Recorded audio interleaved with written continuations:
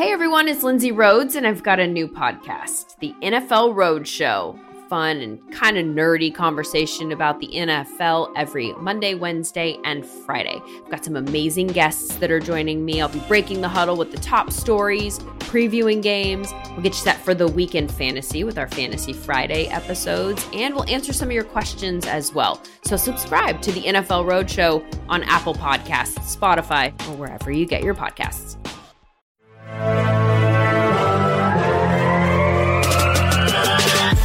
20 minutes a day, 365 days a year. This is the Pack-A-Day Podcast. Welcome into the Wednesday edition of the Pack-A-Day Podcast. I'm Steve Perech, joined as always by Sarah Kelleher, Dusty Evely. Let's try it again, guys. Sarah, how are you doing today? I'm great. I am super excited that the Packers won, first and foremost. And then obviously it's the holiday season, so little extra joy this week. I've been off work this whole week, so even more extra joy. So I'm feeling good, excited to chat here, and then obviously looking forward to another Packers game this weekend. Yeah, I'm doing great, man. No complaints. Same as Sarah, off all week. Packers won, still in the 1 seed. It's man, holidays are on the corner. It's getting cold. It's lovely, man. Just everything.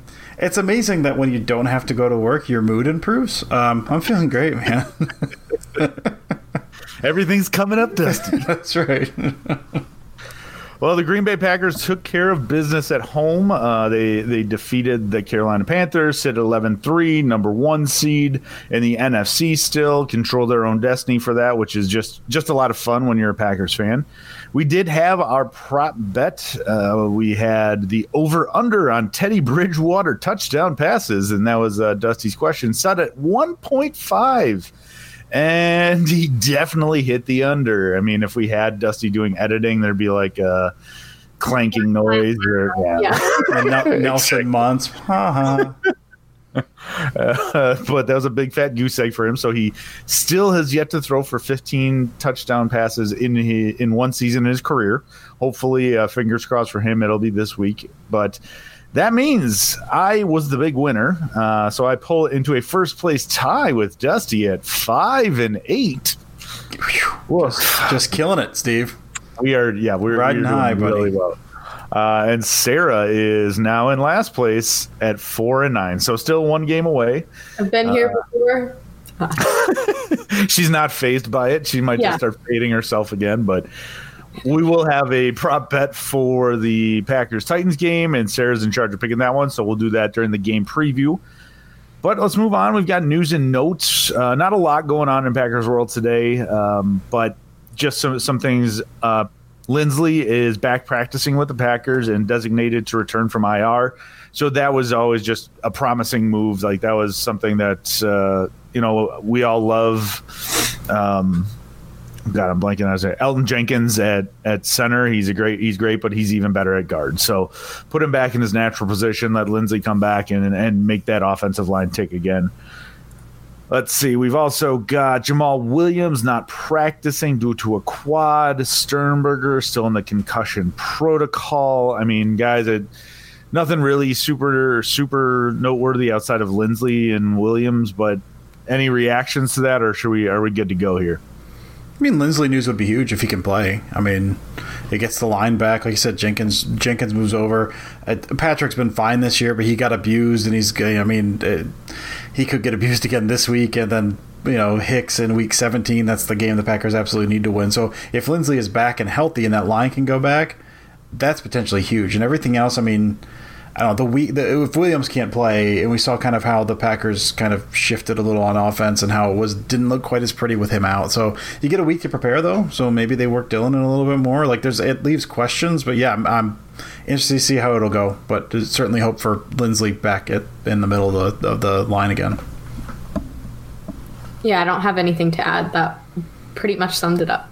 Packers are playing Sunday Night Football this week, and I know we had, Tirico and company last time they were on Sunday Night Football, but the crew will be together. It is Al, Chris, and Michelle on Sunday Night Football for the team, so I know a lot of people will be excited for that. You get to see Chris do his little shimmy and is like, now this is a guy, and all that good stuff, so that'll be fun. Sarah, you were able, like you said, to watch the McAfee show since it is Tuesday. Rodgers was on. What were some of your takeaways? Break it down for us. Yeah, so this episode was a little bit shorter, I felt like, than usual, but still great content and great conversations. Obviously, they talked about the belt and how the belt made a return on Saturday, so that was pretty exciting. Basically, Aaron Rodgers said that a lot of the guys were giving him a tough time, giving him a hard time, because he said, in the weeks prior that he had a rushing touchdown, that it was a long run and he was too tired to pull out the belt celebration. And they basically said, yeah, no, that's not going to fly with us. And if you ever get a rushing touchdown again this season, we better see the belt. And he was like, it was a shorter run. It was earlier in the game, so I wasn't as tired. So and he said there wasn't people around me right away, so I pulled it out. And he was obviously ecstatic about that, and he said the team was pretty pumped about it too. The Aaron Rodgers, David Bakhtiari Christmas gift feud, battle, war, whatever you want to call it, continued this week. Preston Smith and Zadarius Smith, I guess, exchanged a gift, and Zadarius, if I'm remembering correctly, gave Preston Smith a car. Mm-hmm. And I guess Aaron Rodgers said that there's been a little friendly animosity between the two of them because they're not doing the Smith Bros interviews together this year because of Zoom. And so they haven't been as close and friendly, Aaron Rodgers said, with each other in, a healthy way. And that Zadarius wanted to rekindle the relationship and bring them even closer together and get him a car. Awesome. And if you've been following along on the Pat McAfee show or just seen some of the conversations on Twitter, that's what Aaron Rodgers wants from good old number 69. He wants a custom car with all of these features, and he says he's gotten him so many things in the past, but he's never received a gift from him.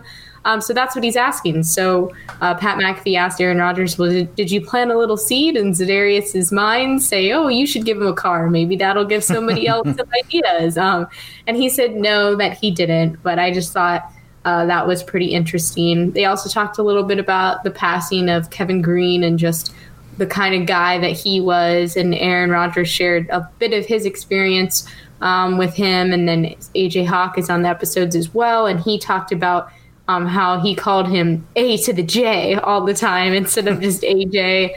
So they shared some really nice memories about him. And they just, I think Aaron Rodgers said, he said it was a big loss for the sports world in general. So good episode. He also at the end really went on a long, basically, I love you guys at the Pat McAfee show and thanking them. And he said, I'm not saying that me coming on this show is the reason why I've been playing better or the team's been playing better. But he said it helps him stay positive, that a lot of media coverage is so negative. And on Pat McAfee's show, he goes and he has fun. It helps him kind of relax and just ease his mind a bit. And it's one of the many things he said he's tweaked in his lifestyle and his everyday that have made him a little more happier, and that he thinks, that in addition to other lifestyle changes he's made has led him to be a better teammate, better player this year. And went on this whole thing and basically told all of them, Pat, Ty, and the boys, like they say, that he loved them and was so grateful and looking forward to doing this for a bit. So it seems like next year we'll have Aaron Rodgers Tuesdays too, which is a good sign. Very cool. Yeah, it seemed a little bit more like, I watched some of the clips. I feel like a little bit more touchy-feely this week than most weeks. But yeah, it's always good to see that kind of stuff. So, all right, I think that's time. Let's jump into the Week 16 game. Like I feel like I've been saying this every week now, but man, it's been flying. Good, it's been flying. I'm happy that they've been able to play the whole season so far. So The 11-3 Green Bay Packers will be taking on the 10-4 Tennessee Titans. As we do every week, we will preview the game, looking at the Packers' offense versus their opponent's defense. So obviously this week, that's Tennessee. So, Sarah, we're going to start with you, the big thing you're looking for. We'll move on to me, and then we'll get a little bit more granular into the details with Dusty. So, Sarah, start us off. Yeah, so obviously this is going to be a high-scoring one. Two, high-powered offenses that have really dominated a lot of teams this year, and then two defenses that are questionable at times. So we're going to see a lot of points hopefully scored in this one. So Zach Cruz earlier in the week actually tweeted something out, and it opened my eyes, made me do a little bit of digging, and then he also shared some statistics. So really giving credit to him on this one, because I'm definitely going to be looking for a bit of what he shared. So basically, he tweeted, as I'm sure anyone listening to this right now is thinking, oh God, Derrick Henry versus the Packers run defense is quite the mismatch. This is kind of a nightmare scenario. But something to also consider that is a potential mismatch as well is that the Titans defense is 32nd in the league, so dead last on third down. And then they're 30th in the league when they're in the red zone, when they're defending in the red zone. And if you flip it on the other side, the Packers are third in the league on converting third downs on offense, and they're first in the league in the red zone. And Dusty actually shared this with me before when we were kind of talking about this. I know in weeks prior, their efficiency in the red zone had been about 73, 78%, somewhere in that range. They were converting that many times. And in the last, how many weeks, Dusty? 3 weeks. 3 weeks. 100% of the time that the Green Bay Packers have been in the red zone, they have scored, which is absurd. So that's obviously a mismatch too. This is not a great Titans defense in the red zone, and the Packers obviously have the best and right now a literally perfect offense in the red zone. So I'm really going to be looking for the creativity and the play calling once we get into the red zone, once the Packers, are on third down situations, especially outside the red zone. How is Matt LaFleur play calling? Is he getting a little more creative than usual, or is he going to stick to what he usually does? That's worked. I think, he should. Like they say, if it's not broken, why are you going to fix it? But I am going to be paying attention to those moments a little more. How are they attacking? How are they taking advantage of what is obviously Tennessee's biggest weakness? So as scary as Derrick Henry may seem on the other side of the ball, I think Aaron Rodgers and the offense are a huge threat to Tennessee. And 2020 has already reshaped how we work, and it's almost over. Businesses across the globe are challenged to be their most efficient, which means every hire is critical. Indeed is here to help. Indeed is the #1 job site in the world, with more total visits than any other job site, according to ComScore. Indeed helps you find quality candidates quickly, so you can focus on hiring the person you need to keep your business going. Unlike other sites, Indeed gives you full control and payment flexibility over your hiring. You only pay for what you need. You can pause your account at any time, and there are no long-term contracts. And now, Indeed's new way of matching you with candidates instantly delivers a short list of quality candidates whose resumes on Indeed match your job criteria that you can contact the moment you sponsor a job, making Indeed the only job site that can move as fast as you do. Right now, Indeed is offering our listeners a free $75 credit to boost your job post, which means more quality candidates will see it fast. Try Indeed out with a free $75 credit at Indeed.com/Blue Wire. This is their best offer available anywhere. Go right now to Indeed.com/Blue Wire. Offer valid through December 31st. Terms and conditions apply. Ultimately why I think it'll be pretty high scoring in the end.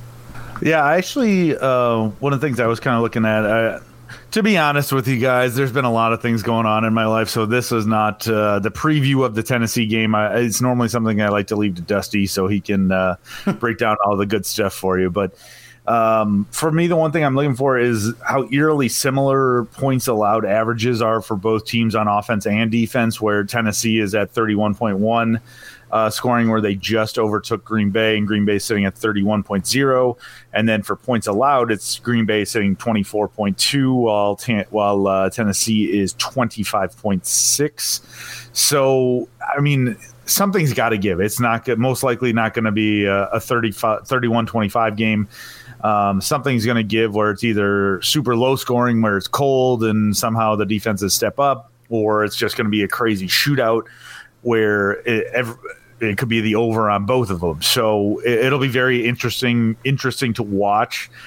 I think the Packers offense will bounce back. They will get a little extra oomph, and I think they're going to do a little bit better job on Derrick Henry than most people think. Don't get me wrong.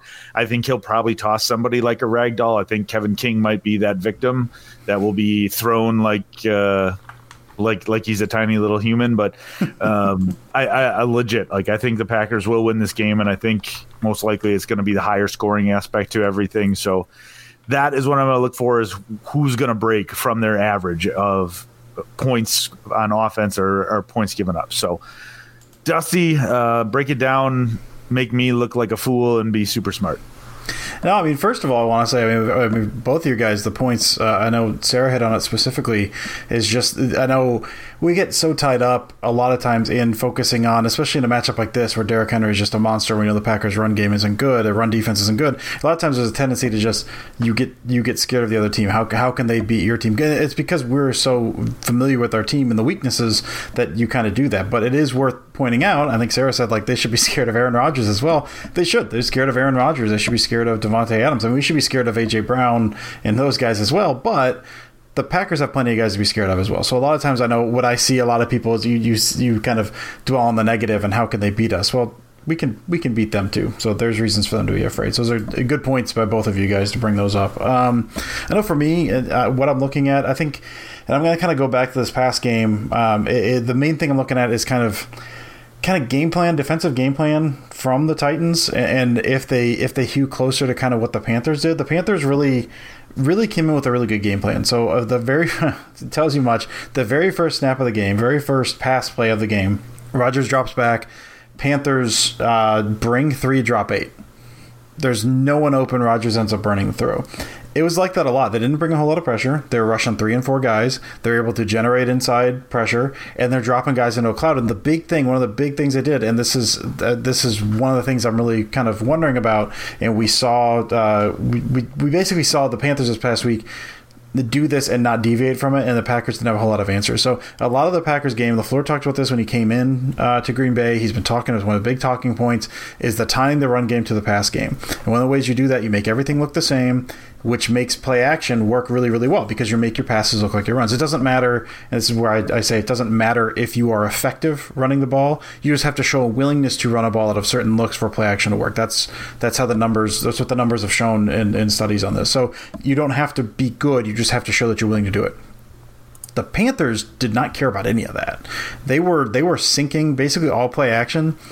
Linebackers, generally you're getting the linebackers closer to the line, because what that will do is it's a domino effect, and I don't want to get too much into it, but it brings those guys closer to the line, which opens up space behind them, which makes the safeties creep up a little, which is how you get some of those shot plays. If they're in, say, cover 3 and the linebacker rotates down and you have a deep curl in the middle, that boundary safety is maybe humming down on that curl, which opens up that MVS deep crosser. Panthers weren't biting on any of that. They're sinking those guys back. They're trying to stop the run up front, and they're generating pressure with 4. And the Packers had a really hard time with that. We talked about it last week. The Panthers were one of the worst defenses in the league at defending deep passes. I think they were 30th in the league. The Packers hit nothing downfield because that was the approach. They sink into that cloud, and they just force you to beat them with the run game. And the Packers didn't. So I'm kind of curious, now that that's out there, they stymied the Packers. The Packers still won. They did well at the beginning, and then as it went on, 3 points in the second half. Are the Titans going to take a page out of that? Titans are not a good defense, but they're a good tackling defense. Panthers, this shocked me to learn with how they look. Panthers 26th in the league at tackling. The Titans are 10th. And so what you saw the Packers doing was a whole lot of that kind of RPO, horizontal passing game to Adams, just hoping to make a guy miss and almost baiting him into taking that. They were running light boxes, 6 or 7 man boxes, a lot of 6-man boxes, but they're also playing 10 yards off of Adams. So they're like, okay, throw the ball, try to get something to happen, and they were a sure tackler. So are the Titans going to take a page out of that book? Because that's something they could do. That's something we saw work against the Packers the week before. And then how does Green Bay handle that? Because what Green Bay did not do, they were effective running the ball in the first half, and granted, they still ran the ball in the second half, almost at the same clip. They just weren't as good doing it, but a lot of those were out of RPO looks. When what they really should have done, you force those teams, you run at them, you force them to move off of that. You force them to bring some guys down, to bring in. So they're loading the box a little more, that opens up other stuff. I could certainly see the Titans kind of doing something like that on defense, something similar we saw this past week, and then how do the Packers handle that? Do they do exactly what they did this past week, which is a whole bunch of horizontal stuff, hoping to win these one-on-ones, which probably will not work against the Titans, who are a decent tackling team, or do they look to run a little more? So it's kind of for me, it's what's the initial game plan, what are they going out there to do, and then seeing how the Titans respond. How do the Packers then respond to that? Do they take what the Titans are giving them, and if that means running the ball 5 times in a row, you run the ball 5 times in a row. So just kind of those. Now the people have had issues with some of LaFleur's, kind of halftime adjustments and all that, and I think there's something to that. And this is a chance, if the Titans do that, for LaFleur to go, okay, this is how you want us. That's how you want us to beat you. This is how we're going to beat you. So it's just with that fresh on my mind. That's something I'm really going to be looking forward to. Very cool. Sarah, it is your week for the prop bet. So why don't you break down what we're doing this week? Because obviously we're really, really good at picking this. We're so good. We're the best.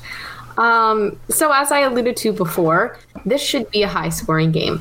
Both of these teams are in the top 3 for average points scored per game in the league right now. So right now the Packers are averaging 31.1 points per game, and the Titans are averaging 31.8. So our prop bet this week is going to be based off the total score, adding both teams' points together. Typically, it would total about 62, but we're going to take it a little lower. It's going to be cold, obviously, that the conditions might play into things. So we are going to go over/under total score at 60.5. I guess I'm supposed to go first because I am the loser right now. So I want to take the over, but I'm going back to my old strategy that worked and really likes it what I want to do. So I am going to take the under. You know what? I'm taking the under too. Not because I'm fading myself, because of what a lot of it, what I just talked about. If the Titans are going to kind of force them to run a little bit more, I could see the Packers taking a little run-heavy approach. It is going to be cold in Green Bay, so I don't know. I can see both teams maybe some longer possessions, maybe slowing down a little bit more. So yeah, I'll take the under, probably not by much. And I know what this means since I went before Steve. So Steve, I think, is going to swing for the fences here, but I'm going to take the under. Yeah, I mean, it kind of makes sense for me to take the under because let's say if I lose, that means I'm tied with Sarah. But if I win, then I'm beating Dusty and Sarah and get even more separation. So, but it does kind of play into the fact where I took Sarah's advice last week and I faded myself and I finally got back into the win category. So I was thinking I would take the under. Because in my head, like a number that sticks out to me would be like a 34-24 type of game. Like to me, with the Packers winning, that would make sense. That would be something I can wrap my head around. That amount of scoring for both teams. But I mean, you throw in a special teams touchdown or something like that for one of the teams, and all of a sudden you're at the over. So I'll go with the over. And it's no fun when we're all picking the same thing. Add a little chaos to the world. So yeah, we'll go with the over and see what happens from there. I like that you said special teams touchdowns are one of the teams. Steve, we all know what team would be scoring that special teams touchdown scenario. Let's not pretend here. I still have faith Tavon. Every time Tavon Austin goes back for a punt return, I'm like, this is it. This is the time. It's going to happen. I'm continually let down, but but yeah, you're probably right. It probably will be a special teams touchdown the other way. But still, those are points, and it's the combined point total. Yeah, correct. Mailbag time. This was a lot you guys brought this week. We had some great questions. I had dinner with my family, and you guys will be happy to know Walmart has a take and bake breakfast pizza that has a savory biscuit crust for $5. Excuse me? Can you send us a photo so we know which one to buy? Yeah, I will. We've gotten it multiple times. Like normally it'd be like something I would never want to get. Like, but if you go take and bake any other places, they're like $12-13. No, legit $5 for this meat. Like it's a good pizza.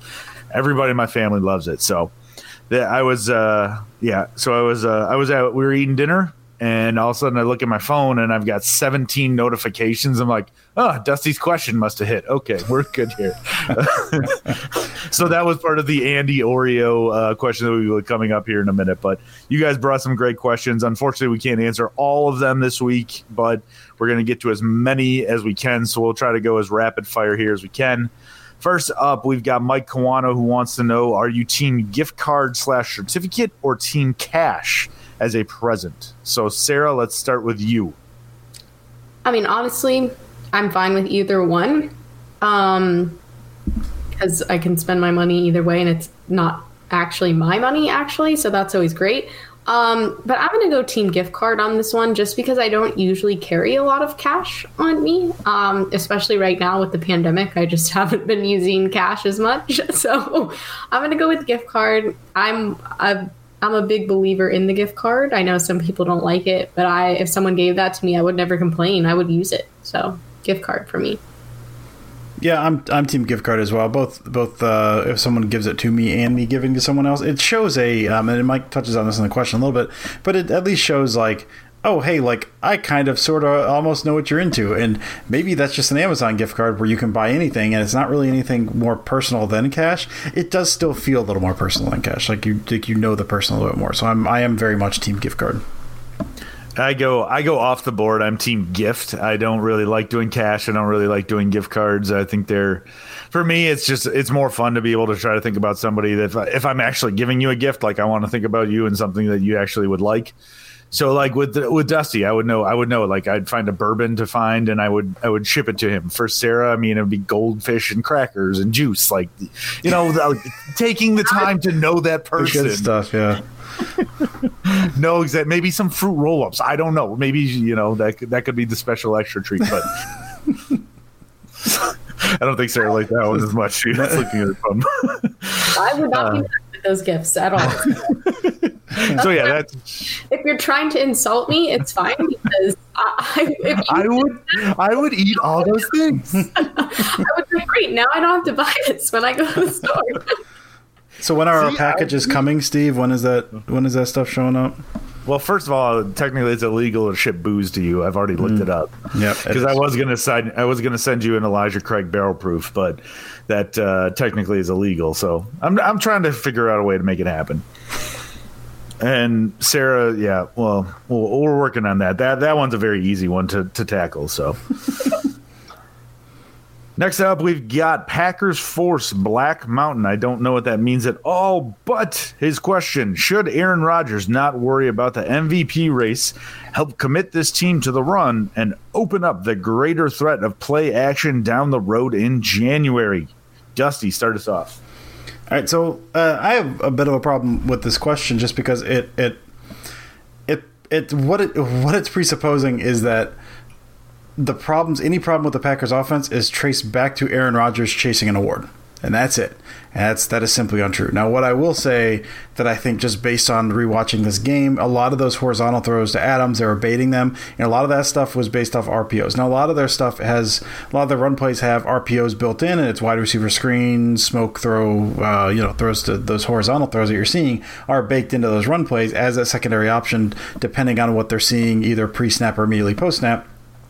What I would have liked to seen against the Titans, or against the Panthers, is not only just less of those throws, but almost just like committing fully to the run when they wanted to run. They were killing them so much in the first half that if you're going to run in some of those scenarios, if you're going to commit to the run, if that's how you see yourself winning going forward, you commit to that. Don't give the options for the RPOs. Don't throw that stuff on the side. I mean, you can not all the time, but work that stuff in. But every run play should not be an RPO. And I'm not saying that it is, but there were a lot of them this past week. So get away from that from a game planning, play calling perspective. Just get rid of a ton of the RPOs that you're calling. If you want to run, just run the ball. And if you get up to the line and there's an 8-man box, I know they talk about this a lot. They've got the can system, so Rodgers can go up. It's also it could be a kill system. You go up, you got 2 plays. You don't like the look up front, you kill that or you can that, and you go to the next one. So you usually go up with 2 play calls. I know that's how LaFleur's system is set up. So you still do that, and so you're still taking what the defense gives you. But if you're going to run, just run. So I think if you're looking at the game, if we're seeing what happened, they kept going back to those horizontal throws to Adams because they were giving a cushion, and they're like, well, Adams will make a guy miss, and he wasn't, because the Panthers are very good tacklers this past week. None of that was Rodgers chasing an MVP. All of that was based on that look has worked for them all year. You throw that because Adams will make something work, and it didn't work this past week. So I don't love the idea of saying Rodgers throwing all those smoke throws, all those wide receiver screens to Adams as MVP chasing, because that's not what it was. That was giving them the best chance, what they felt was the best chance to win this past week. I would just like to see more committing to the run. That's basically it. Sarah? I mean, I'm afraid to add anything to that. I'm assuming you're under the same impression. The only thing I was going to add was that they'd actually talked about Rodgers and his MVP comment about how he thinks it would be awesome if he won the MVP on the Pat McAfee show today, because Pat McAfee was messing with him that people were like, Aaron Rodgers wants to win the MVP, so he doesn't care if the Packers win the Super Bowl. He just wants to win the MVP.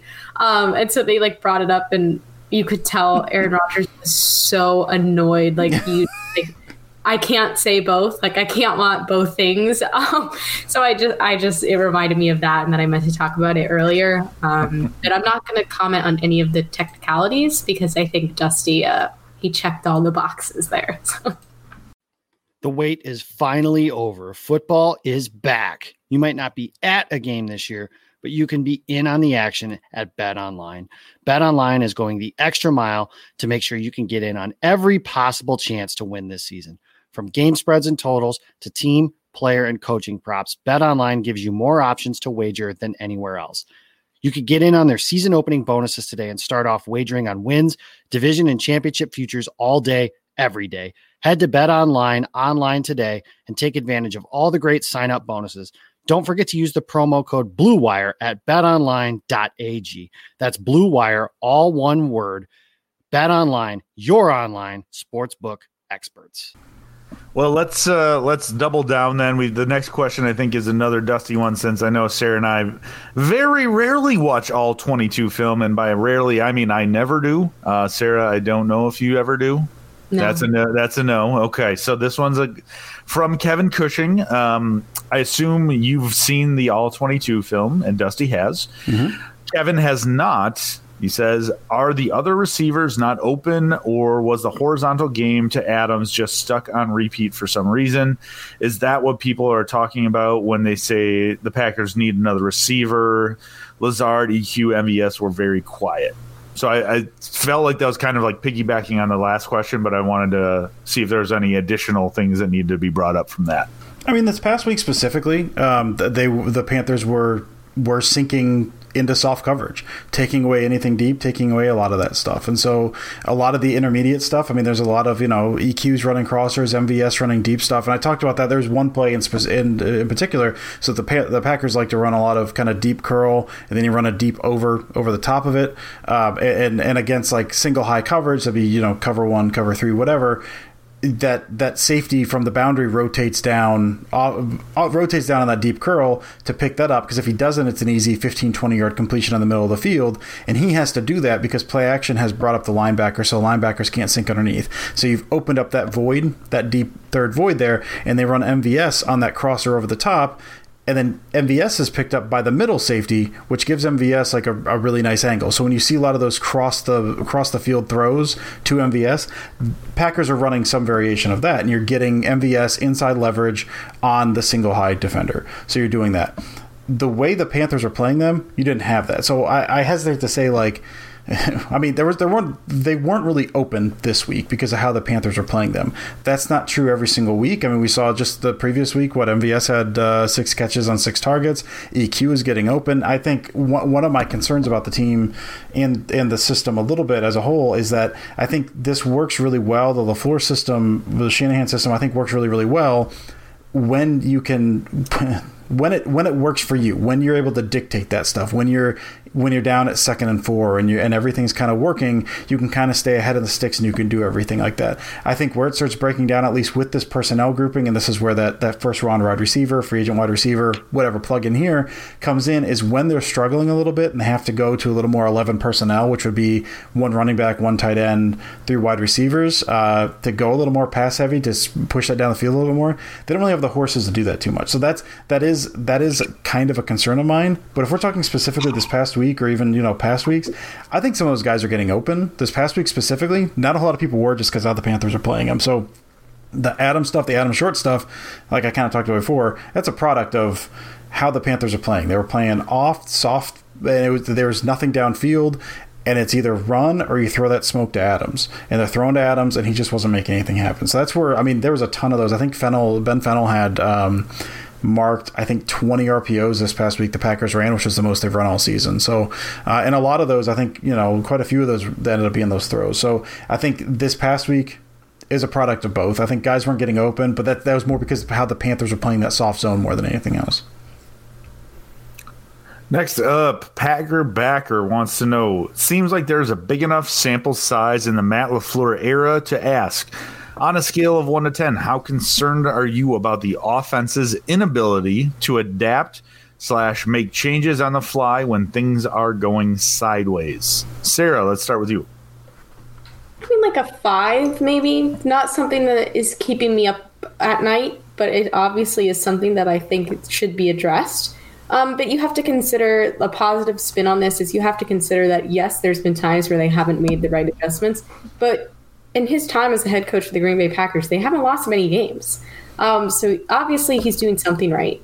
He knows what he's doing. So, yeah, I think it's something maybe they should address. Maybe they should discuss and look and say, hey, how can we make these, snap judgments and adjust a little bit quicker during the game and get out of some of these lulls. But at the same time, they're still finding ways to win games. So I would say about a 5. I was going to say, too, that, I'm pretty close. I was going to say 3 to 4 was where I was sitting, just because, what was the biggest complaint from everybody after year one was his play calling. Was, he couldn't call a great game. He couldn't do these things. And I think the second year around, he's learning, he's adjusting, and he's calling better games. It's pretty clear that the game calling is better year 2 than year 1. And so maybe that's something that he can look at to adjust and things like that.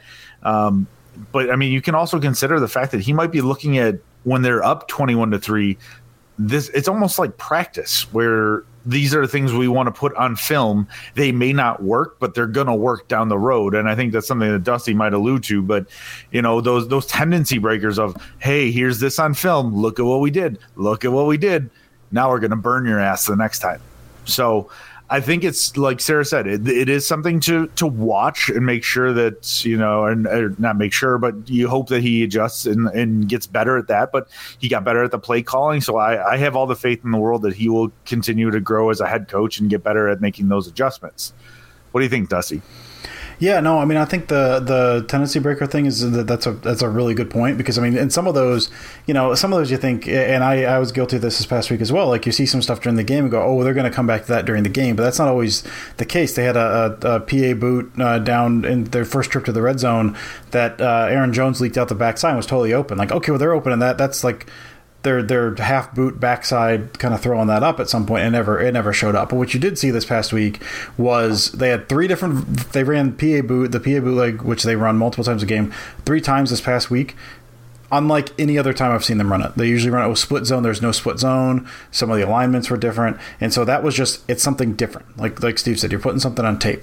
All of the RPOs, all of that smoke stuff, or even just beyond the smoke. I really like the smoke is basically when it's just Adams on one side with a cushion and you throw it and there's no blockers. It's just a one-on-one thing. But what you had some where it's more like a traditional wide receiver screen where you step back and you have the 2 blockers. I kept waiting for, and this is something that certainly seems to be setting up because they threw it so many times this past week. You fake that, and they've shown that a couple times earlier this year. You fake that, and then you throw it over the top because you get that aggressive defense crashing. So, yeah, stuff like that, Steve. You throw that same RPO 7 times in a game, that gets defenses thinking about that and a little more aggressive. Then you throw that, I don't know, say maybe in the playoffs, maybe you break that out or something against an aggressive defense. Like, and to your other point, make a cornerback jump, and then all of a sudden you're going deep. Yeah, they hit Tanyan on one of those earlier this year. Like against the Saints, they hit him on one of those. But yeah, I mean, to your other point, Steve, that I think is really good. I mean, LaFleur is still relatively young at this. I mean, he was, QB coach. He was offensive coordinator for 1 year under McVay. He called plays 1 year in Tennessee and then in Green Bay. So this is his third year calling plays. Like you said, Steve, play calling has gotten better. This was a really weird offseason, but this is the second year in the system. He still doesn't probably have all the pieces he wants. He wanted DeGuara. I think DeGuara was a big part of that, and he's out. They're down to Dominic Dafney, who I like Dafney fairly well, but he's not DeGuara by any stretch of the imagination. So some of the stuff he's still learning. He's still getting better. He's shown, like you said, vast play calling improvement between year 2 and year 1. So I think it's one of those. I'm probably sitting 3 or 4, the same as Steve. I think it's something. It is a concern, but based on what we've seen, like, I don't think it's a long-term concern. This is something that will get worked out. You hope it doesn't bite him this year in the playoffs, but I think he's a very, very good coach. To Sarah's point, they don't lose many games. They're up big in a lot of games. So I have concern, but it's relatively low just because I like what he's done and the improvement he's shown. Jeff McAfee wants to know, love the show, and I have you tied with Saturday as the favorite pack-a-day listen for me. Well, Jeff, just got to tell you, you're looking like a very handsome man in that profile picture. Hopefully that'll put us over the edge. Good work, Steve. I do my best. I do what I can. His question is whether it would be better to try Jackson at cornerback over King to light a fire with King. It seemed to work with Preston Smith. And then also your favorite Christmas meat for dinner. We actually got several questions about Christmas meats. So I think we might answer that one a little bit further down the road. But Sarah, what are you thinking? What would you do with Jackson and King at cornerback? I mean, so a lot of people have been talking about this, and I've been seeing the same proposition pop up on my Twitter timeline. And I think right now there's a reason that the Packers are playing Kevin King and that Josh Jackson has been a healthy scratch for a couple weeks in a row. I know that neither of them are perfect, but clearly the Packers like Kevin King better than Jackson, and that's the guy that they're picking. I don't know, what that means for Jackson's future, but clearly if a lot of people think Kevin King is bad, but the Packers are still picking him above Josh Jackson, I don't think that means Josh Jackson is any better than him. We've also seen Josh Jackson play a few times, and it hasn't been the most amazing thing ever. So what happens there, I don't really know. I don't see, a timeline where in a few years, maybe they're both on the team. Like, I don't see that happening. I think they might just have to reset and start over there because in my mind, neither of them are the permanent answer, at least anymore. At times, I thought, hey, maybe Kevin King will work out, but he's struggled a bit as of recently. Yeah, and I'm about the only thing I'll say, and I think there's different ways to coach guys. There's different ways that guys respond to stuff, and so we don't know if a fire was lit under Preston Smith. He started playing better. We don't know if that's the reason or not.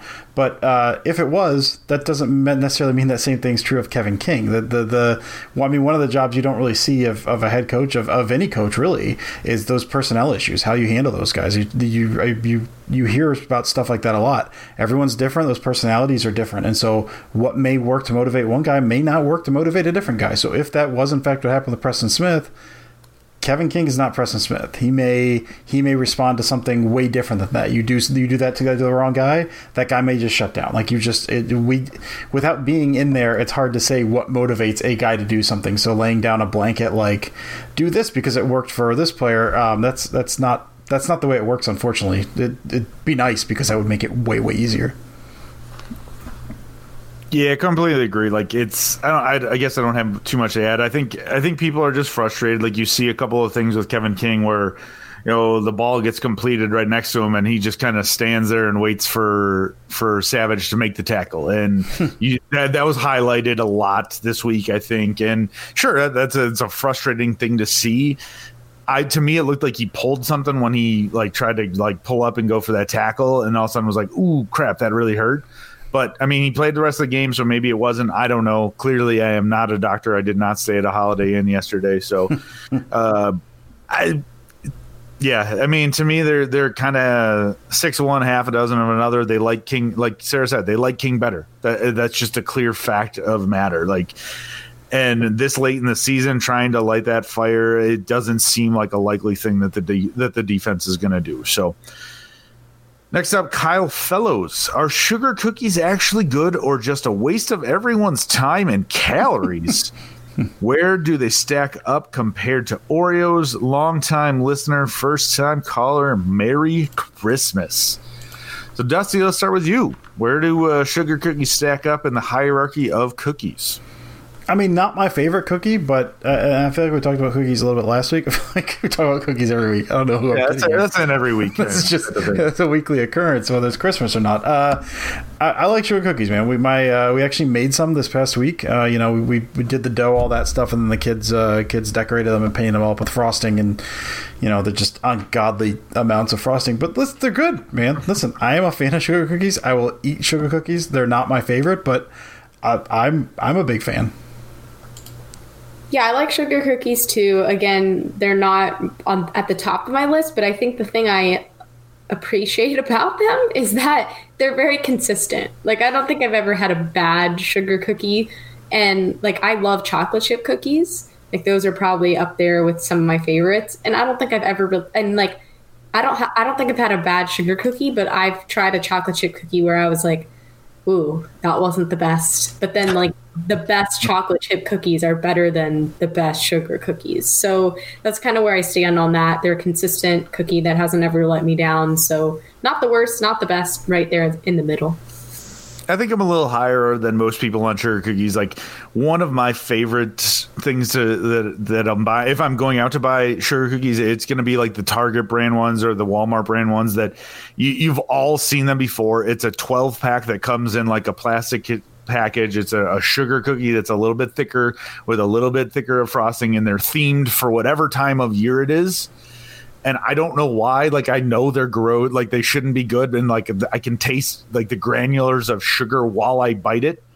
But for whatever reason, like, something triggers in my mind, like, God, that's awesome. Like, it's just something in my brain that I enjoy it quite a bit more than I probably should. But I enjoy I enjoy sugar cookies probably more than anybody else on this podcast. Nice flex, Steve. I don't have much to flex on, man. Sorry, I apologize that I like sugar cookies more than you. What the hell am I apologizing for? You shouldn't. Next up, Scottish Packers fan. What is the best Christmas Day meat? There we go. And why is it roast lamb? Well, buddy, it's not. But we're just going to kind of dive in a little bit since we had a couple of questions on meat. And what do you guys like? What are your traditions? What do you do for food? Christmas Eve, Christmas Day. Like, is it a big meat day for you, or what's going on?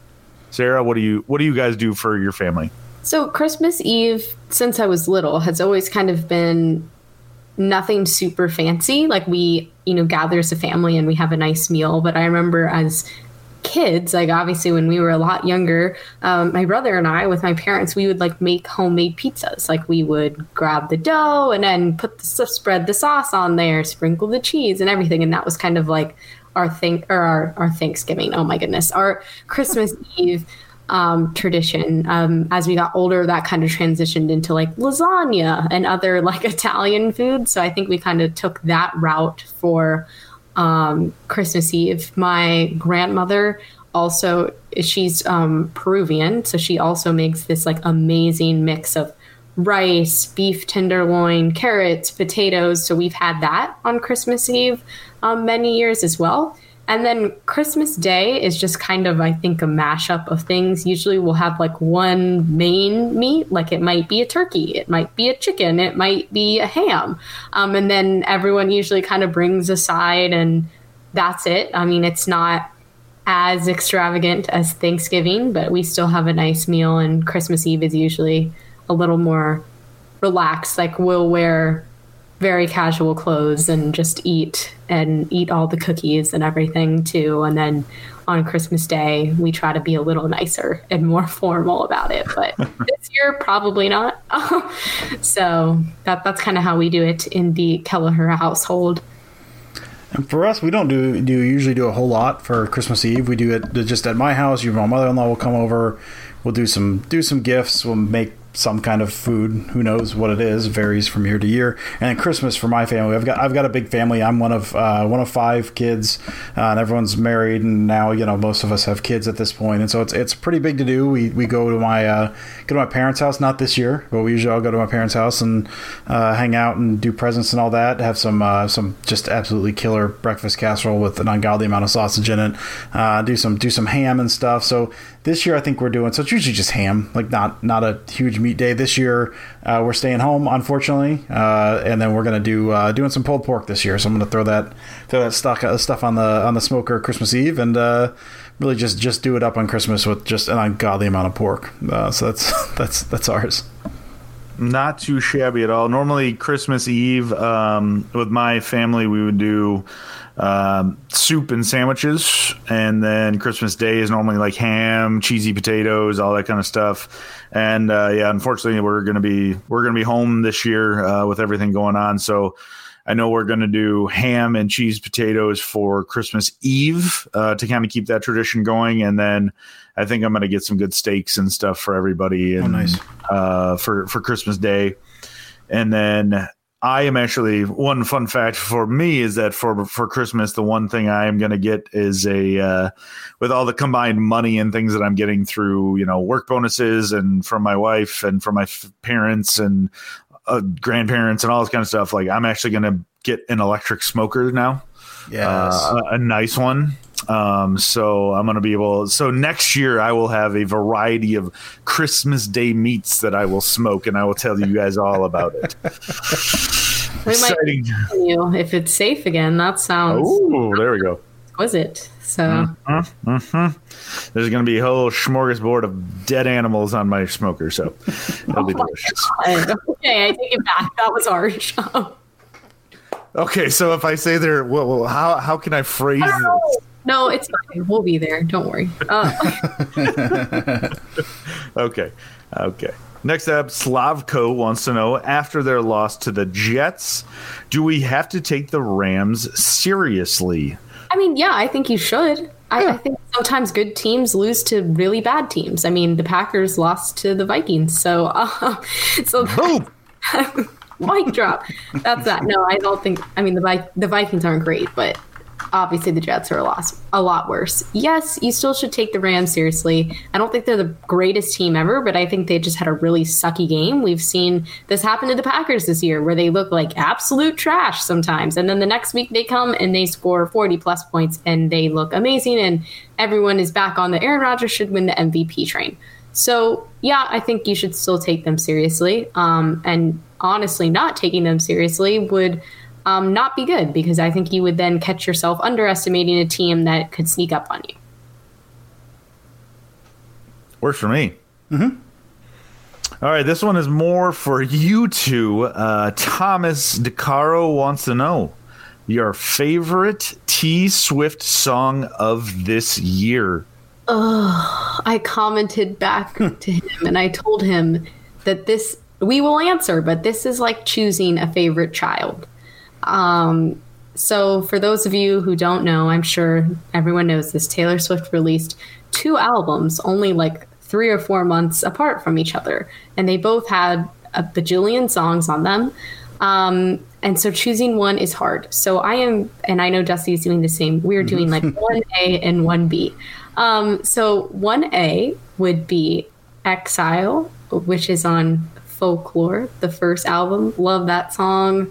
It's just so good. And then the Long Pond studio session she did, where she like sang all of the songs live and in like an acoustic setting. Yeah. That version is honestly even better, which I didn't know was possible. It's tremendous. It's so good. It's amazing. So that would be my 1A.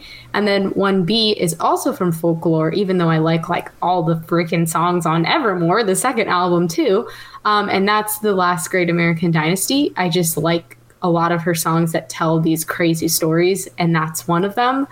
And it's just catchy. It puts me in a good mood. I like listening to it, whereas a lot of the other songs are sad. And as much as I love the sad songs, I think I should pick a happy song, because if you've listened to both songs, you know Exile and Last Great American Dynasty are quite different in mood. So those would be my two. But there could definitely be like 1C, 1D in there too. But we won't go that far. Sarah, you don't want to get all happy and listen to Mad Woman or anything? Just really make a nice big night of it. Mad Woman and Betty on repeat, and just have yourself a big old smile. My 1A, same as Sarah. It's Exile. That Long Pond set at studio sessions is incredible. I've not watched it yet, Sarah. I don't know if you've watched it. I know Disney Plus has like the live thing. It has 100% on Rotten Tomatoes. Yeah, I had a coworker of mine was telling me, he was like, it's basically just what Aaron Dressner, Jack Antonoff, and Taylor Swift sitting around talking about songs and playing them. I was like, okay, that's something I would enjoy, so I need to watch it. But yeah, Exile is incredible. Big Bon Iver fan since he started, really, and so having him on there is a plus. But just an absolutely beautiful and heartbreaking song. So Exile is absolutely top of the list. And then 1B for me is Marjorie off Evermore. Evermore's not grabbed me as much as Folklore. Marjorie's incredible. Like, that's one I've been listening to that one quite a few times. The story behind that is incredible. It's about her grandmother who died, who was an opera singer and died when Taylor Swift was young. And so you've got this kind of like, are you seeing what I've become or what my career is? Like you kind of helped shape this. It's a shame you're not here to see it. I wish you were here. And at one point, she actually has the phrase, I could swear I'm listening to you now, or I can hear you now. And they've actually put her grandmother's voice in there because she was an opera singer in the background. It's haunting and beautiful and just an amazing song. So I got to bet really, really hard for Marjorie. So I'm going Exile Marjorie. But like Sarah said, I could list 10 very, very easily to put on the list. But that's my 1A, 1B. Steve, for me, it would be Champagne Problems off of Evermore. Champagne Problems is really good, Steve. Yeah. I feel like you're mocking us, but that's a very good song. Yeah, I literally Googled Taylor Swift album or new album, and then it just had the list of songs, and I just guessed. I didn't. That's like in my top 5 of the songs. Okay, all right. We talked enough about Taylor Swift. It's a Packers podcast. If you want to start a Taylor Swift podcast, feel free. I'll be a guest. Let's stop talking about Taylor Swift and move on to sugar cookies. You're right, Steve. I'm sorry. People enjoy talking about Oreos more than they like talking about Taylor Swift. You don't know that. I do know that. Anyway, John Plotter next up. With Jamal Williams getting hurt and A.J. Dillon busting off an 18-yard run and then doing nothing, is Matt LaFleur saving him as a secret weapon for the playoffs? Dusty, what do you think? No. It'd be nice, right? I mean, we talked about earlier in the season, if they were saving him for fresh legs, man, that'd be really, real cool. But I got to assume at this point, no, it is not. That sums it up. Nothing to add. Yeah, it makes me sad. I mean, I think LaFleur just messes with me after he listens to every podcast and I complain about the running back usage. He's like, nope. He talked about it. He talked about it again. He's like, not going to do it. He's like, not going to feature Aaron Jones. We got to mix it all up. No, it was a promising run. It looked great. But again, like AJ and Williams are the guys that they trust, and they're going to use them when they're both available. And that's just kind of the way they're going to go forward. And if the playoffs come around and one of them gets dinged up, they'll probably throw him in a little bit more. But, I mean, I think you expect Williams and you expect Jones to get pretty much 99% of the carries. So I wouldn't expect too much unless there's an injury coming around. So Andy Herman, our good podcast creator, wants to know, what is the verdict on the white fudge-covered Oreos? Now, none of us actually had enough time to go out and get these before this actually went down, but Dusty, I know you've tried the chocolate-covered ones. Sarah, have you tried the chocolate-covered ones? Yeah. Okay. I mean, so very, very similar. What are your takes on it? Oh, tremendous. Not something I can sit down and eat a ton of because they're very, very sweet, but man, so good. So good. Yeah, I'd imagine the ones that Andy posted are probably pretty good too. I like white chocolate and milk chocolate and dark chocolate, and love all of them. So I feel like I would like it, but I totally agree with Dusty. It was one of those where with like a regular Oreo, I can have a few and then I'm like, I think I'm going to have a couple more. But with those, it's like a lot at once where I'm like, okay, I'm good. Like I'm definitely done now.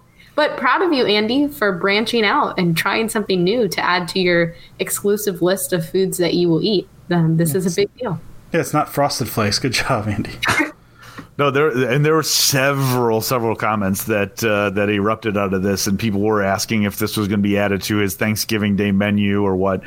The thing I would say, and that I most remembered about when I ate those the first time, was that the cookie, like, it's so crisp compared to, like, sometimes you can open a bag of Oreos and you can be like, ooh, that's not the best Oreo I've ever had. That's not even the first one out of the bag, not the crunchiest one you've ever had. But man, like, they get the chocolate all around that solidifies that cookie, and it's just a crunch right away, which was awesome. But we did get a comment from Bruce Edmonds, and I do need to read this to everybody because he describes basically like the perfect way to eat this type of Oreo, and it was weirdly erotic. So Dusty may, depending on the amount of time that he has, he may or may not throw some music under this. We'll see. But I'll try to read this slowly so everybody can really appreciate it, and I'll try not to laugh.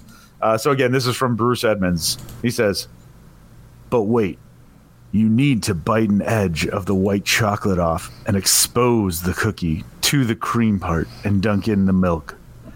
Lift bitten side up and let the milk soak in. Repeat until tender, then eat." I mean, that's just really uncomfortable. Just very uncomfortable. I'm not gonna lie, it's a little warm in this room at this point, guys.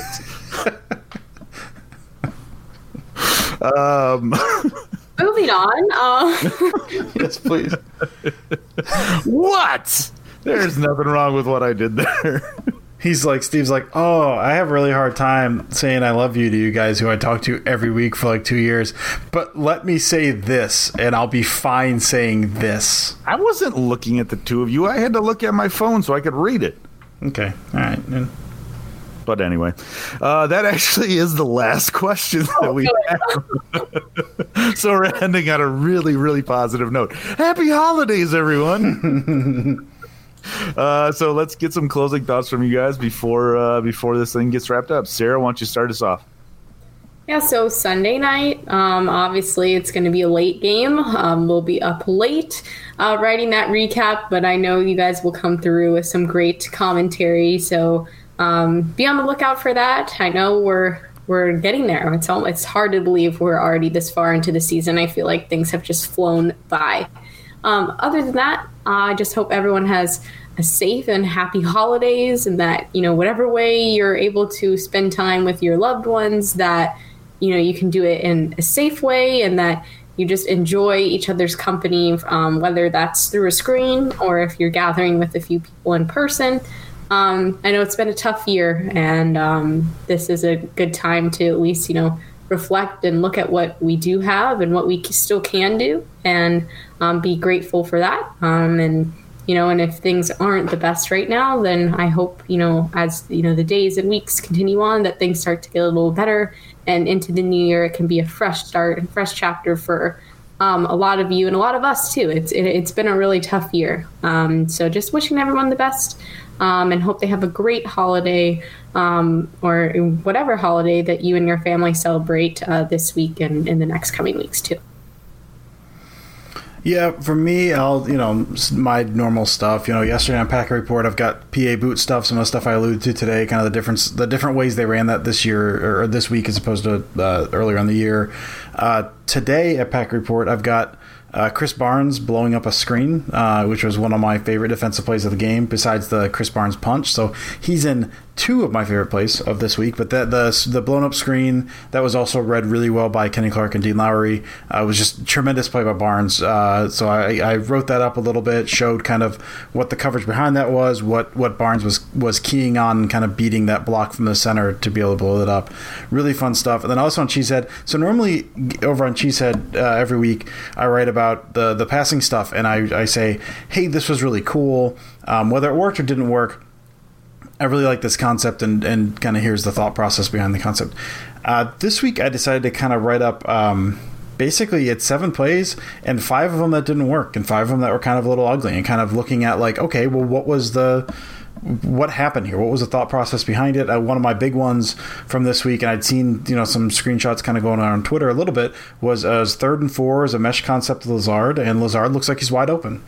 And Rodgers doesn't throw it to him, and that was like you see going around that was a misread. Rodgers missed him. I saw a lot of people during the game, after the game, saying Rodgers misreads. It's first of all, it's hard for anyone to say Rodgers misreads if you are not in the huddle. You don't know what the reads are. That's kind of an issue. But with that specific one, there's this whole thing with Burns as the spy and Thompson crashing on the line, and Rodgers thinking Jones was wide open. So him trying to, this kind of cat and mouse game of Rodgers post snap trying to look off Burns to open the window from Lazard, and when that didn't happen, going back to Jones, who he thought was wide open, but Thompson made a grand recovery. So it's, to me, one of those, one of the reasons I started looking into, breaking down football plays, 7, 8 years ago, however long it's been now, was to answer those questions. I saw this on the broadcast. Why didn't this go the way I kind of thought it would? Why didn't this go to this place? And to me, that was kind of a really good example of this past week of there's so much going on every single play that sometimes the ones that don't work out are the most interesting ones. So you kind of get that look into that a little bit more. Why didn't he go there? And there's always a ton of stuff going on. So really, I think it's a different. I think last week I said it was my favorite week writing about football since I started doing it. This may have been the most interesting to me, just because there was so much going on. The Panthers' game plan was really unique, and they did a really good job with it. So that's up on Cheesehead today. And then I guess lastly, just to echo what Sarah said. Guys, even thanks for putting up with our nonsense every week during the year. We really appreciate it. Everyone have a happy and safe holidays. Like Sarah said, I think everything's going to look. I know for me, for my family's all very, very close. Like I said, I'm one of 5 kids. We all live within 20 minutes of each other. We all live within 20 minutes of my parents. My grandfather lives close by as well. So we're very close family. We see each other a lot, and we're not getting together this year, and that's hard, man. Like, it's a real shame. I know we're not the only people doing that. So it's going to be different. It's going to look different. But we're going to find ways to celebrate. We're going to find ways to still see each other, like Sarah said, whether that's over a screen or maybe spaced out by a fire when it's 25 degrees outside. We're going to try to find a way to make it work. So just happy holidays to everyone. Really tough year, really tough time. I know it, man. But thanks for all your support this year, and hope everyone has tremendous week, tremendous holidays here. Yeah, I honestly don't have too much to add. You guys said some pretty awesome stuff, and it's just at this time of year, you just look back at the things that you're thankful for. And I've got a wonderful wife, I've got 2 beautiful kids, and we get to do this podcast where we talk about the Packers every week, and people actually listen to it and like it, which is crazy to me. So it's always a lot of fun to do this, and to see those reactions from you guys. So believe me, we really appreciate all the continual interactions and things with you guys. We love it. We love that you listen, and we love putting it out for you. So thank you for that. Enjoy your holidays. Do whatever you can to be safe and healthy out there. Like Dusty said, Sarah said, we're doing the same type of stuff as everybody else. It's not fun. It's not what we want to do, but just trying to be as smart as we can about all of it. So thank you again. Enjoy your holidays. We will be back before the new year. We'll get you one more before the new year, and then we will all kick 2020 the hell out of here and get into 2021, hopefully having a little bit more fun out in the world. So thank you for listening. We appreciate it. Happy holidays. We'll catch you next week. And as always, go Pack, go.